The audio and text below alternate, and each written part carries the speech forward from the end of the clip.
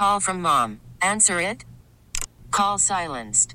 Instacart knows nothing gets between you and the game. That's why they make ordering from your couch easy. Stock up today and get all your groceries for the week delivered in as fast as 30 minutes without missing a minute of the game. You have 47 new voicemails. Download the app to get free delivery on your first 3 orders while supplies last. Minimum $10 per order. Additional terms apply. This episode is brought to you by Progressive Insurance. Whether you love true crime or comedy, celebrity interviews or news, you call the shots on what's in your podcast queue. And guess what? Now you can call them on your auto insurance too with the Name Your Price tool from Progressive. It works just the way it sounds. You tell Progressive how much you want to pay for car insurance, and they'll show you coverage options that fit your budget. Get your quote today at Progressive.com to join the over 28 million drivers who trust Progressive. Progressive Casualty Insurance Company and Affiliates. Price and coverage match limited by state law. Play ball! It's 30 with Murdy, with your host, Sweeney Murdy. Welcome back, everyone. I hope you're all staying safe and staying sane during this time of physical isolation for many of us. And with a lack of sports to take our mind away from the real world, it's been a challenge for those of us who work in sports media to come up with some content to keep you entertained and give you some of that sports fix you're looking for. For me, the first step was pretty easy. Sports movies. I watched Miracle twice in 3 days after spring training was canceled. That, if you don't remember, is the 2004 movie about the 1980 U.S. Olympic hockey team, The Miracle on Ice. Do you believe in miracles? Yes. The real story is fun to watch, and so is the Hollywood version with Kurt Russell as the late Herb Brooks. The emotions of that film are tremendous. Miracle falls into the great pantheon of sports movies that bring out emotion, just like the sporting events they're about, real or fictitious. But there's something about the real-life events that make for great films, ones that you can watch over and over again. Well, like many of you probably are, I'm a subscriber to a number of streaming services, including Disney+, and that's where I watched Miracle, and the other sports movies on there include The Rookie, Million Dollar Arm, Invincible, and Secretariat. And one thing that all those movies have in common is the producer who got them made, and his name is Mark Ciardi. I first connected and spoke with Mark about a year ago as research for an interview I was conducting with Jim Morris, the real-life left-handed pitcher turned teacher turned pitcher again, whose life story was depicted in The Rookie, the 2002 movie starring Dennis Quaid. That was the first sports movie that Ciardi turned out, and he followed up with all those others that I mentioned, making him a specialist in the type of movie that sports fans love to watch. They are about sports, sure, but they're also about the journey and the drive and determination to get through that journey, about the people behind the people who make that journey possible, about the real-life obstacles and emotions that make the stories passionate and entertaining. Mark Ciardi has spent the last 2 decades making those stories in Hollywood, and one reason he connects the sports projects the way he does and is so good at bringing them to the screen is that he knows a little something about the journey. Mark Ciardi is a former Major League pitcher. He's from Piscataway, New Jersey, played college ball at the University of Maryland, and was drafted by the Milwaukee Brewers in 1983. He reached the majors in '87 and pitched in 4 games for the Brewers in April of that year, where he was part of Milwaukee's record streak of 13 straight wins to start the season. Mark and I discuss his own journey to the majors and experience there, but mostly this episode is about sports movies and making the kind of movies that resonate with audiences for years after they're made. At a time when rewatching old games or sports movies are the only outlets for sports fans, it's a great time to rediscover some of the movies that we love as sports fans. And I began my conversation with Mark Ciardi by asking him what it is that he likes so much about sports movies and what were some of his favorites growing up.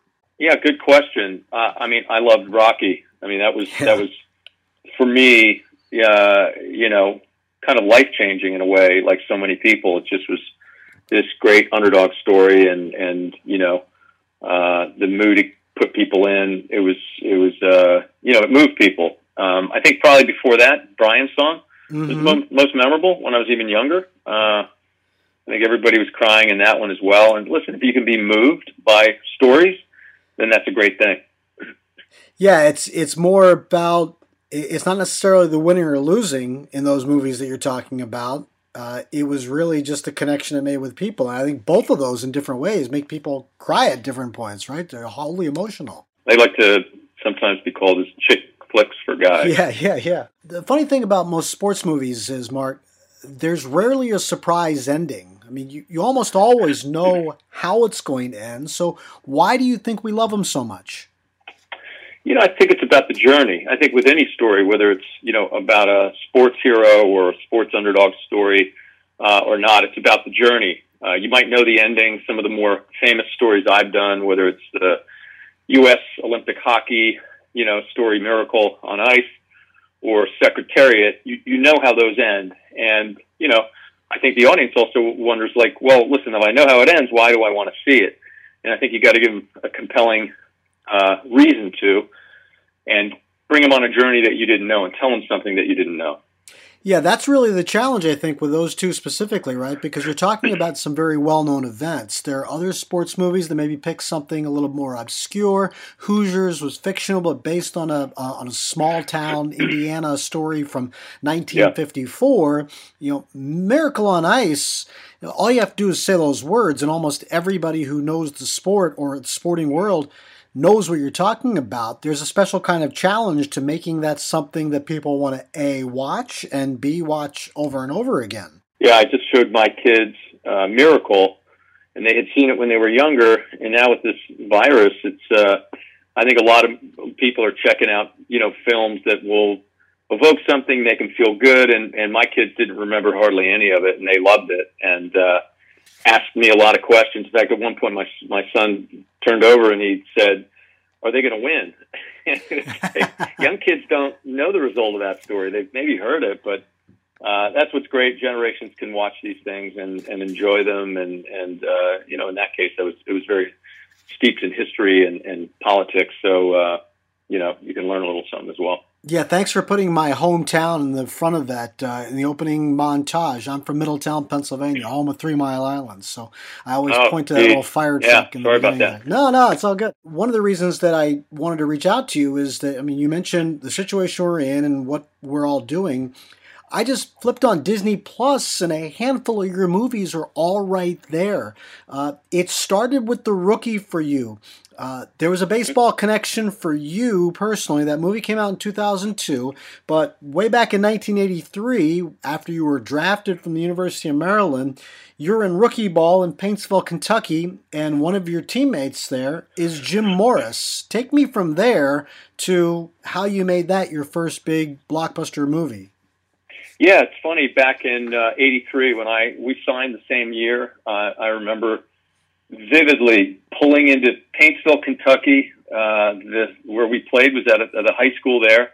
It was a tiny little high school in a dry county, Hazard County, and you're like, oh my God, where are we? And I remember pulling in next to this brand new white Bronco that Jim Morris owned, and I realized that he was a first round pick.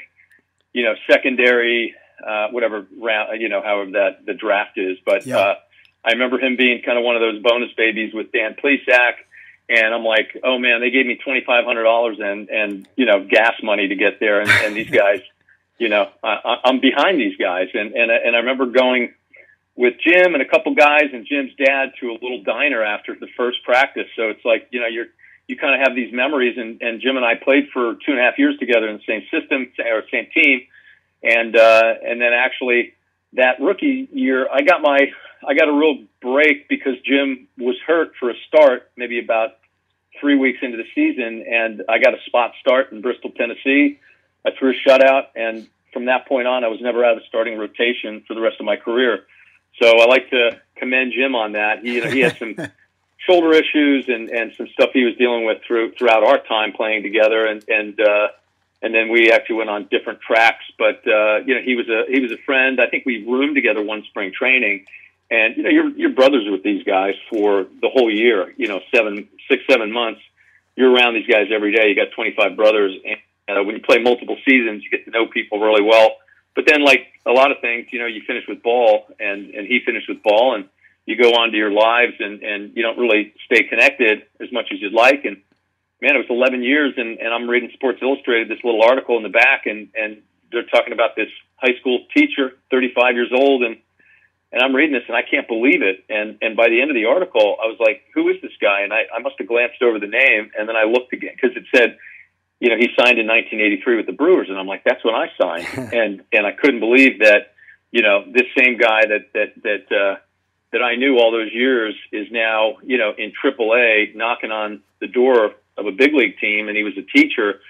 So I just, you know, at that point, I was just starting my film career. It was in a garage at that point, trying to, you know, figure it out and teach myself the business, and got really lucky.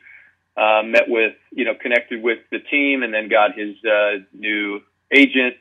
And then, you know, we had set a meeting, and I met Jim up at Disney, and they ended up, you know, making a really aggressive offer, even though it became very competitive because the whole world found out once he got called up. And, you know, and then they came and played the Angels in Anaheim, and Bill Plaschke wrote an article that the whole town then, you know, went crazy on. And so you know, for years afterwards, you know, people would go, oh, I tried to get that project. And, you know, we got really lucky, you know, being in the garage and able to set it up at Disney. But that really launched my career in you know, feature films, and that led to an overall deal with Disney and many films with them. Yeah, let me backtrack for a second, Mark.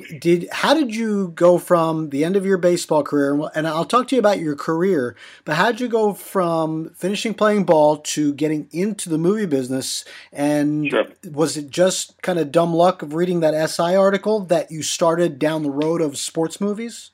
Yeah, pretty much. I had when I played, I got an agent named Dennis Gilbert, and he was based in Beverly Hills. And I remember when I got put on the big league roster, he had pretty much all of the really big young Brewers, you know, prospects. He was representing all these guys, and I remember I got called up from Single A to Double A in El Paso in 1985, and he had all the big guys on the team, and he asked I think I had pitched and thrown well, and he came over to me and said, hey, are you represented? And I said, no. And then he's like, well, why don't I rep you? So it was the first time I had an agent. And then later, after I got put on the big league roster, he said, hey, where are you training in the off season? I said, well, you know, back home in New Jersey at my high school. And he started laughing. He's like, hey, why don't you come out to California? And, you know, a lot of my guys, you know, work out at UCLA. And, you know, I compared, you know, New Jersey to UCLA in Southern California. So I went out and visited, and then drove out by myself at the end of 85, right after Thanksgiving. And then that became my off-season home over the years. And you know, a lot of my friends were out here, and, you know, I always had hoped to one day, you know, live out here full time. But when I ended my baseball career, you know, I ended up kind of going back east for a bit, and, you know, did some other things. And when the opportunity came to come back out here, you know, I said, you know, I had a lot of friends that ended up being in the film business through the 90s when I wasn't even here. And then I was like, you know, if they can do it, you know, let me give it a try. So I just really wanted to move back to California and Los Angeles, and had no experience in the film industry. And I did know people in the film industry, which is a huge help. So, but I was 35 years old, knew nothing about that profession, and decided to become a producer. I guess looking back, it seems crazy, but it worked out. And, you know, you try to work really hard and figure out if you're good at something, and, you know, just really hustled and tried to find great stories like, you know, the Jim Morris story. And you said it was a little bit of luck of just reading that SI article, but does your background as a professional athlete kind of shape the kind of stories you're looking for, and knowing, you know, just the trials of it, the drama involved in it? I think it did. I think getting the little things right. You know, I wanted a film. You know, I saw films, sports films over the years that didn't work, right? Because it just didn't feel authentic. And with, you know, people watching so much sports, you know, on a daily basis, you can't get that wrong, right? What's hard about sports films is that you have to get the sport right, and then you have to get the dramatic and emotional parts of the story as well. So there's almost two sides to them. And, you know, you look at and trying to find great stories. I didn't set out to get into, you know, sports films. It was The Rookie that was the first one, and then that led to everything after that. But no, I just try to find great stories, and you know, I love underdog stories. I think America loves a good underdog story, and that's really the essence of all of the stories that I've done. They're all great underdog stories and redemptive stories. And I guess Miracle was the second one you made after The Rookie, correct? Yeah. So how did you come upon, obviously you went from a story that hardly anybody knew, despite the little publicity that you're talking about surrounding Jimmy Morris, to a story that everybody knew. How did you go about choosing that, making that, and what were the challenges for you of getting that done the right way? Yeah, I think everything is about timing, and at the point when that story came to us, it was a little over 20 years after the story had happened, and I think right after the event there was a TV movie, and very forgettable, and so when a writer came in to pitch the story, it just felt like the right time in a weird way, and that this story needed to be told. There's a generation of people that didn't really know it, of younger kids, and looking back on a story that meant so much when it happened, and now has a little space in between it. I think that gave a little more relevance to the story, and I think there was also an HBO documentary that this writer watched and felt like, man, this could be a great movie, and came in, pitched us, and we ended up going out to the town, and Disney put their hand up for that one as well, and that really cemented our relationship, and then we ended up with an overall deal at Disney for 12 years, and now I'm back doing movies with them as well, so kind of came full circle. Miracle is a good example of this. I want to get your thoughts on, the idea of the based on a true story. You always have to take some creative liberties in making a movie like that. But you're a sports guy, and you mentioned, what you value in that. So does the athlete in you ever wrestle with the movie producer in you as you're trying to make a story like that is well known? Well, there's a motto that we follow. It's don't let the facts get in the way of the truth. Right. So I think the first thing you have to do is you have to entertain an audience. And sometimes in films, you will play with timelines, you will fictionalize or make composite characters, and, you've got to create scenes, right? There wasn't a microphone in every, different, conversation that's had in a movie, right? You have to create, you got to find out what the truth was. You have to interview people that are around it, and you got to get the essence of what happened, and you authentic. So I think it's a skill to have a writer be able to do that in a great way. And,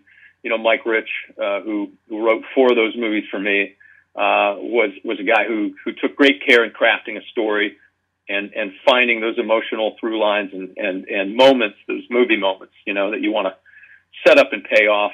And, whether it's Kurt Russell's speech in Miracle or, with Jim Morris and some of the things that Dennis Quaid did so well, you got to build that emotion through the story. So when you have that triumph, there's real emotion there, and it's not just an accomplishment on the field. It's got to resonate emotionally with the characters that you set up. Because you're so closely attached to these, and all the ins and outs of them, are you relying on your emotion telling you that it's right, or are you kind of watching those around you? Well, that's what a little bit of the skill you have to get, as a producer. You have to know when scripts work, right? I mean, I don't write, I can't write, but I know when writing is working well, and I know how to give notes, and I think I have a sense for storytelling that any good producer would do, and you've got to be able to convey those notes and keep making a script better. There's times when scripts go backwards, right? And those movies don't end up getting made. Right. And there's times when you have to change writers, and then you have to figure out. So there's a craft to developing a movie and getting it in the best shape you can. Sometimes it's a relay race where you're handing off to someone else, and then you bring a director in, and then there's another layer of development because it's got to be the director's vision. So there's a whole host of things, and that's why development takes years sometimes to get scripts just right. And you never really finish developing scripts. You're always writing and polishing right up to the day you shoot, and sometimes on that day. I watched Miracle on my flight home from Florida to New York as basically spring training was canceled, and then I watched it again 2 days later, and it's just one of those movies that as Bill Simmons would say, is a rewatchable. We all just love to watch them all over again, and this time this is what we're doing without sports. We're reaching back to these movies. Maybe it's not yours, but what's one that you like to go back and watch over and over again that maybe brings out certain emotions in you? Yeah. I think those first two movies, The Rookie and Miracle, they all have, they're kind of like all your kids, and but there's certain ones that resonate a lot. The Rookie just was like a magical. It was my first movie. It was something that you get thrown into a situation. Work from starting in a garage, then all of a sudden you're producing a movie and you're on a set with some kind of.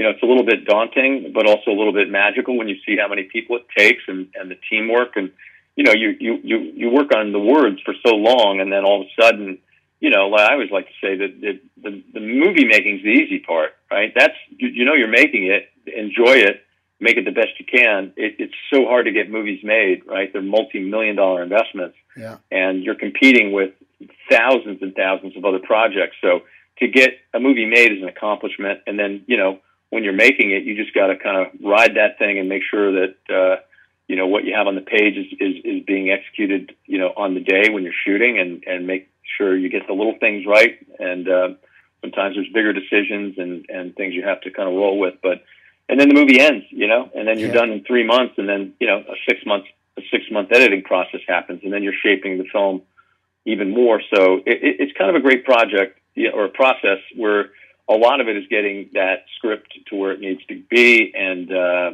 because if it's not going to be good, it's not going to be good on screen. Secretariat is one that I haven't seen, but it's going to be on my list now. What was it about that story and what people don't know that made you want to go back and make that one? Yeah, again, that was something that Mike Rich wrote and had always had a love for horse racing and this horse in particular. Now, the idea that Secretariat was an underdog, it's not the case. It was considered the greatest racehorse ever. Yeah. But what the underdog element was Penny Chenery, who, inherited this farm and had to figure out, could she keep it? Could she afford to keep it? Back in the 70s, you had inheritance taxes of 70%. So she literally had to bet the farm on this horse. Wow. And they basically had sold the breeding rights ahead of time and basically had to predict that the horse had to win the Triple Crown, right? Anything short, and they could not keep the farm. They couldn't, do what they were doing. And so a woman in a very, male-oriented business so it's really her story and how she navigated that and how she had to step up and face all these, all the adversity that goes along with that. And then as the horse, had a couple failures leading up to the Triple Crown, and then all of a sudden, it just goes on this unbelievable streak. But each race led to more pressure on the next race, and then the next race. So the idea of kind of creating that adversity within these races and what that horse had to overcome at the same time what she had to overcome personally was when the pressures made a really great film. I'd like to know your opinion of it when you watch it, because that was another film that was, received really well, and obviously had women really gravitated toward that as well, because we had a lead with, Diane, and I love that film as well. That was, again, for me as a kid watching that race and then being at the Kentucky Derby and meeting Penny Chenery and being down there and inside that action, both that story and Miracle on Ice were like things I watched and revered as a young kid, and then all of a sudden I'm making these stories was, for me, amazing, right? Those are some of the great things about, being able to tell stories and bring those people back together to tell them. I'm going to grab a box of tissues and I'll give you my review as soon as I finish with that one. Tell me about Invincible. I know that's a story that people around Philadelphia kind of knew about Vince Papale. But again, you're talking about some real characters that are somewhat well known and telling the broader story that maybe isn't quite as well known. Yeah, in some ways, it was like The Rookie in that, you had a guy way past his prime that, was trying to make a team in his mid-30s.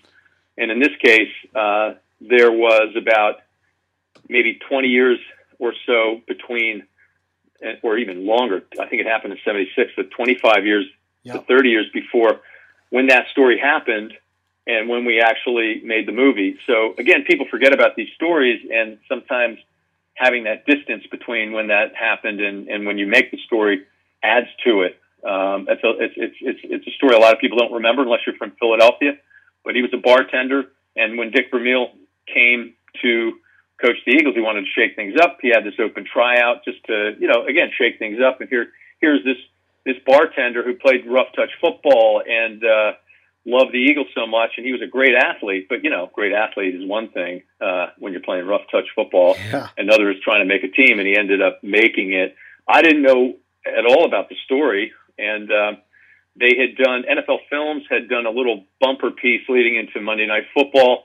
It was like a 5-minute little intro talking about on the 25th anniversary of Rocky, and then this real life Rocky in Philly, for the Eagles. And it just kind of blew up Hollywood, and everyone tried to get the rights to this. And they came back around to me. It was developed. A script was developed, and we ended up getting it for Disney and then redeveloping it some more. And that was just a fun film. I became very close with Vince and his family. And again, I think for people that, especially when you don't think a movie's going to be made, and then all of a sudden, years later they do get made, that's a really fun part of what I do is, watching the principals watch this thing unfold and being able to relive it and then seeing it on the screen. It's really emotional. That's probably the most fun that I have, is showing the movie in a crowd to the people that the movie's about. And they almost always react very emotionally. And that's the best feeling. The other baseball movie that you made is $1 Million Arm, and that one I watched very closely because I'm the son of Indian immigrants, and I remember when these two kids were signed, and the idea of how far major league teams are willing to go to look for talent, but the story of them getting here and just getting out of where they were is the essence of your story, not the fact that they had any sort of success over here. It was the success of just that part of the journey. Yeah. Yeah, again, it's a lot like The Rookie and Invincible in that, you don't have to become an all-star or Hall of Famer, right? Yeah. It's just getting there, right? With Rocky, it was just, he went the distance, So it's all about that journey, and this was a pretty amazing story because I was friends with J.B. Bernstein, who, and I remember when he told me he was going over to India to find a baseball player. I was laughing at him. It was at a Super Bowl party in Phoenix back whenever I think it was the Giants Patriots, and I was like, I could barely hear him, and he was telling me this in a crowd, and I just remember looking at him like, are you crazy? And probably 8 months later, he's in my office. He's like, man, I got these guys, and I'm getting them signed. And it was like this crazy, crazy thing that it was like an experiment, right? You go over to the middle of India and find these two kids who have a good arm and try to teach them how to pitch. And, with the idea that you could open up India as a market, which I do think will happen someday. Cricket is king over there, but, that motion, everyone throws there. Yeah. Everybody in the streets, you go there and kids are throwing stuff. So you got to feel, the idea that you could find someone with a great arm, and that's what they did. And these kids got signed by Pittsburgh, and again, it's just them getting signed was the amazing thing, and that's the end of the story. I love making that film. I love being in India and experiencing that culture, and became really close with John Hamm during that process. It was just a fun movie. Listen, anytime you can make a baseball movie, for me, it's so that's why I think The Rookie and this one were kind of near and dear to me, because you get to go back on a baseball field, which is always great. All right, so let's talk about your baseball career. I mentioned earlier you were drafted out of Maryland in '83. You came up to the big leagues in '87, and you only made 4 appearances, but you made 4 appearances with the Brewers in April of 1987, one of the greatest months that any team has had in Major League history. They started out 13-0. What do you remember about being part of that run? I'm going to spoil this for other people a little bit. They started 17-2, and those 2 losses were games both started by you. That's correct. I came out with the lead in the second one. So, yes, you did. It's not my fault. But, what do you remember about the ride? I remember it. Listen, anytime it happened so fast, right? Because I ended up making the big league team, and I was a starting pitcher. I was the 5th starter. So, all of a sudden, your boyhood and childhood dream comes true. And I remember my first game, I was supposed to pitch the 5th game in Texas. And during the 3rd game, we opened up against the Red Sox after they had that memorable series with the Mets, with Mookie Wilson and Buckner. Yep. I'm facing it's the same team that you just watched from home, 4 months later, here I am. I'm in long relief, and our starting pitcher, Mike Birkbeck, was getting hit around, and they said, like, if he gets, if you go in, it'll be in the first inning or 2, and then we'll reshuffle our rotation. So I figured the chances of getting in are like 2%. So I'm sitting out in the center field, kind of bullpen, and I'm hanging out, and all of a sudden they start scoring runs. In second inning, they're like, "Charty, get up," and I'm like, I don't even have my spikes on, so I'm running around. I didn't have time to think about it, but all of a sudden, then 10 pitches later, they're asking, "Are you ready?" And I'm like, "Yeah." And the gates open, and I'm running in from center field, and I've got to face Jim Wrights and Dwight Evans with the guy in second and third and 1 out. So I was just like, "Oh my God!" And I ended up getting out of that inning without giving up any runs, and pitched a 1-2-3 next inning. And I'm like, "Oh, this is easy." And then I think the 3rd inning, I hung a changeup to Dave Henderson, and he hit a home run. The catcher comes out, and he's like, "Rook, what are you?" He starts yelling at me. Why are you throwing a changeup off a fastball? Just throw what I put down. And I ended up throwing pretty well. I came out with the lead, and then they tied it. The inherited runner scored, but I don't know why I'm going to the weeds here, but I remember every pitch. Mm-hmm. So we ended up winning that game, came from behind. Then I pitched the 8th game in Baltimore, and we beat the Orioles 5-3. At that point, we're 8-0. I think Juan Nieves had pitched the no-hitter the game before, so now there's a lot of national attention. Yeah, right. We're I think the only undefeated team at 8-0. I can't remember who we came home and played, and we had 2 come from behind wins, and that all of a sudden we're 13-0. We tied a major league record. Yeah. And I saw that I was going to be pitching the 14th game in Chicago. It's like, oh God, here we go. It was like a World Series atmosphere, because it was like there was cameras up and down the line. It was nonstop news programs. We were in Chicago, and that is the birth of the Cheeseheads. And I've told people that story for years. And if you look in Wikipedia, the guy who started it, it was that series in Chicago. I know Rick Manning had said something in spring training, calling the fans cheeseheads when they would get off the bus from these long rides from Wisconsin, and it just kind of stuck, and they embraced it. And then all of a sudden, this guy made a foam cheesehead, and that started it. Wow. A lot of people think it's from the Packers, but it's not. It's from that series. And anyway, I lost that game, did not throw well. We won then 4 games after that, and then I pitched against the Angels, came out with a 5-4 lead. We ended up losing that one, and so then I was the bad luck charm for the team. But no, and then I got sent down and thought I was going to get back up. They had called me back up at one point, and I'd tweaked my back. I didn't get that opportunity, and then they just didn't call anybody up at the end of the year, and which I thought they would. And then I felt like probably I wasn't in their plans, and I came back the following year and started having some arm trouble, and then I just retired. So I left on my terms, and glad I made it to the big leagues, but those are long, tough journeys. And, I also didn't want to be in the minor leagues for another 2 years, and I didn't have control of my destiny. And I just figured, you know what, I'm going to leave on my terms, and I'm going to figure out my next chapter in my life. Is there, it's funny because your career kind of mirrors some of these things we're talking about the journey of just getting there. You don't have to be a superstar or a Hall of Famer. Have you ever thought about anything autobiographical that would make sense for a movie?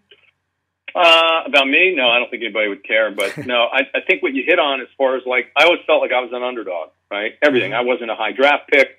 I was undersized compared to guys now. I just, it's a tough road. Sometimes it's a lot easier if you're the guy that is anointed and they've got a big investment in. So for me to get up there, it was probably a bigger accomplishment than for others, So I just always gravitated toward underdog stories. Going back to Rocky, right? Yeah. I mean, I mentioned that movie earlier. There's just something about that the journey and the success is so much sweeter when the road's harder. And so maybe that's part of why I like underdog stories and end up making those films and being drawn to them. But maybe there's some connection. Do you watch sports differently because of your role as a movie producer? Is there always something in you that's kind of looking for a story like that? Or do you get to watch sports like the rest of us as something that you just want to watch to enjoy? Yeah. No, I watch to enjoy, but I think like a lot of people love these kinds of stories, right? These success stories. I don't think I'm, unusual in that fact. I just happen to be in a business that, I try to make these stories and turn them into films. But I think that connection that I might have, a lot of other people do as well. Everybody loves a good underdog story. So it's just trying to find them and get them and make them the best you can, and executing them is what I do. I had a chance to speak to Angelo Pizzo recently, who wrote Hoosiers and Rudy, and he told me he's a little burned out on sports, mostly because he doesn't want to ever think about writing another locker room speech. But you're not a writer necessarily, so is this the kind of genre that maybe you didn't necessarily think you'd fall into, but is this kind of where you think you're going to keep going? I think there's always that little bit of like you fight what people put you in a box in, right, or define you as. So obviously Angelo is known as the guy that wrote that and this, and he's the sports guy. Obviously I've done a lot of sports movies, so when the phone rings, I pretty much know it's going to be about a sports project, So I've got to fight that and round out what I do. I don't want to be defined as just that, but I love making them. I keep looking for great stories. I think the bar gets higher, right? You don't want to repeat yourself. I think I know it could be a movie, but I think they all have to be somewhat unusual and different. And, I just did a movie for Disney that's going to be on the platform in October about a Clemson football player named Ray McElrathbey. It's untitled right now, but we shot it in the fall at Clemson, and amazing story. What was famous about him is that he was again not a famous player. He was a freshman coming from Atlanta, recruit, defensive back, safety, and he ended up adopting his little brother, who was going to go into foster care, and it became an NCAA issue on can you get a ride to school? Is that an infraction? And on appeal, he ended up getting a waiver from the NCAA. So not only did the school come out and look good, so did the NCAA, which is unusual. So really emotional, terrific movie. We got to shoot in front of 85,000 people during a live game, and it was nuts. It was such a fun film to shoot, and I've seen cuts of it already. It's fantastic. So again, trying to find great stories and execute them. That's what it's about. Getting people to believe that the story could be relevant and can resonate, and again, that's what movies I do are about. There's one thing on your IMDb page, an upcoming project that is not sports related at all, but it caught my eye because my favorite singer of all time is Sam Cooke, and there is an untitled Sam Cooke bio that is somewhat loosely attached to you. What can you tell me about where that's been going? Here's what I can tell you. Don't look at IMDb. Those things are sometimes 15, 20 years old, and inactive projects that might have been announced at the time. But those aren't typically too accurate. But At one point, I was involved in developing and had developed the Sam Cooke project. Funny thing about that is I still get calls about it from actors reps, and that story will probably get made. And but a lot of times stories go from active to inactive and then change. People involved with them, and it just at the time didn't get made, but I do feel like that will be made eventually. I probably won't have involvement in it, but it's a really great but tragic story with Sam. So what's your dream project, Mark? Is there something that you look at and say, boy, I can't believe that hasn't been made yet? I've got things that I really believe in and think are great, and I'm still working on. There's a story that I got the rights to back in 2007. By the way, the same year as the movie I just made for Disney. Sometimes they take a year to get made. Sometimes they take 15, 20, 30 years. But about Mike Flint, he was a 59-year-old guy who when he was in a small college in West Texas, he got kicked off the football team. He was the captain. He got in one too many fights, and the school president said it's either the football team or Mike Flint. So he gets kicked off the team, doesn't even get to say goodbye, and all of a sudden he's back home. You cut to, however many years later, 40 years later, and, you find out that he's going to go finally back to a reunion to apologize to his teammates, and he had never been connected to him, and he did, and a lot of the guys were like, hey, listen, you look like you could still play, and they start laughing, and, you got a year of eligibility, and anyway, he goes to school and says he wants to try out, and they think it's like he's going to want to coach or it's his kid, and he ends up making the team as a middle linebacker at 59, and wow. Tremendous story. It's called The Senior, and I'm still working on that one. I think it'll get made. A lot of start and stops with that, but it's one that I love, and I definitely think the movie. We got a really good script. It's timing. You got to find either investors or studios or platforms that that believe in you. A lot of times it's one or two people within that. You can get passes for years from different, and then find that one person that believes in the story.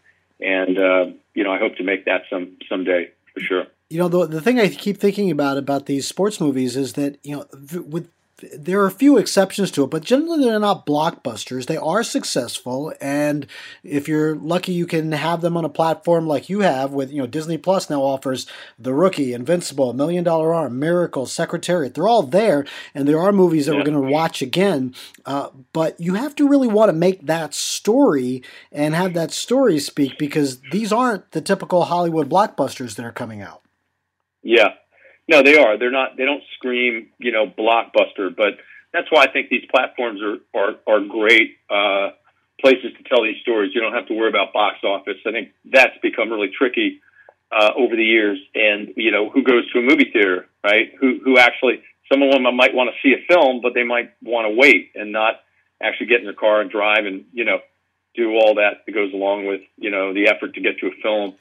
And with the advent of Netflix and Amazon and all this content that you can consume in your house, it becomes a kind of a great play to make these original films that feel very theatrical, much like the one I just did for Disney that'll be on their Disney Plus platform. Okay. It's the same budget. These are big budgeted movies, and there's absolutely no difference in the quality or price. And obviously for Disney and other places, it's the future. It's why Bob Iger, bet so much on Disney Plus, and Netflix has such a big lead on everyone else in the subscriber kind of content platform that all these other studios who've helped build Netflix into what they are now going, oh God, we got to do this ourselves, because that's how people are consuming content. So big transition, big disruption in my business, but as a filmmaker, as a producer, you just got to find and tell great stories. You'll figure out where you make them and who finances them and how people see them. But, more people see them once they get onto these other, downstream, whether it's seeing it on a plane or seeing it, on a cable channel or a network or a platform. I mean, that's going to be the new. And, for me, I want to execute and tell great stories. Yeah, and listen, I think we're all kind of in that boat right now. As long as you have to shelter in place or self-quarantine or whatever you have to do, these are our options. A lot of people are watching movies now. Yep. And they're watching a lot of yours, too, because they make you feel good. And I think that's what, as sports fans, that's what we're kind of looking for. We're looking for something that gives us that same energy and emotion that we don't get because there is no March Madness and no other sports right now. Totally agree. My thanks to Mark Chardy for sharing his thoughts on making some of the more timeless sports movies of the last 20 years. As I mentioned earlier, you can see most of his movies on the Disney Plus streaming service, and to hear more about the making of Hoosiers from screenwriter Angelo Pizzo, please check out our last episode. You can find the 30 with Murdy archive at radio.com, Apple Podcasts, and anywhere you listen to podcasts. Subscribe and review and all that jazz, and until next time, stay safe everyone. I'm Sweeney Murdy, and thank you for listening.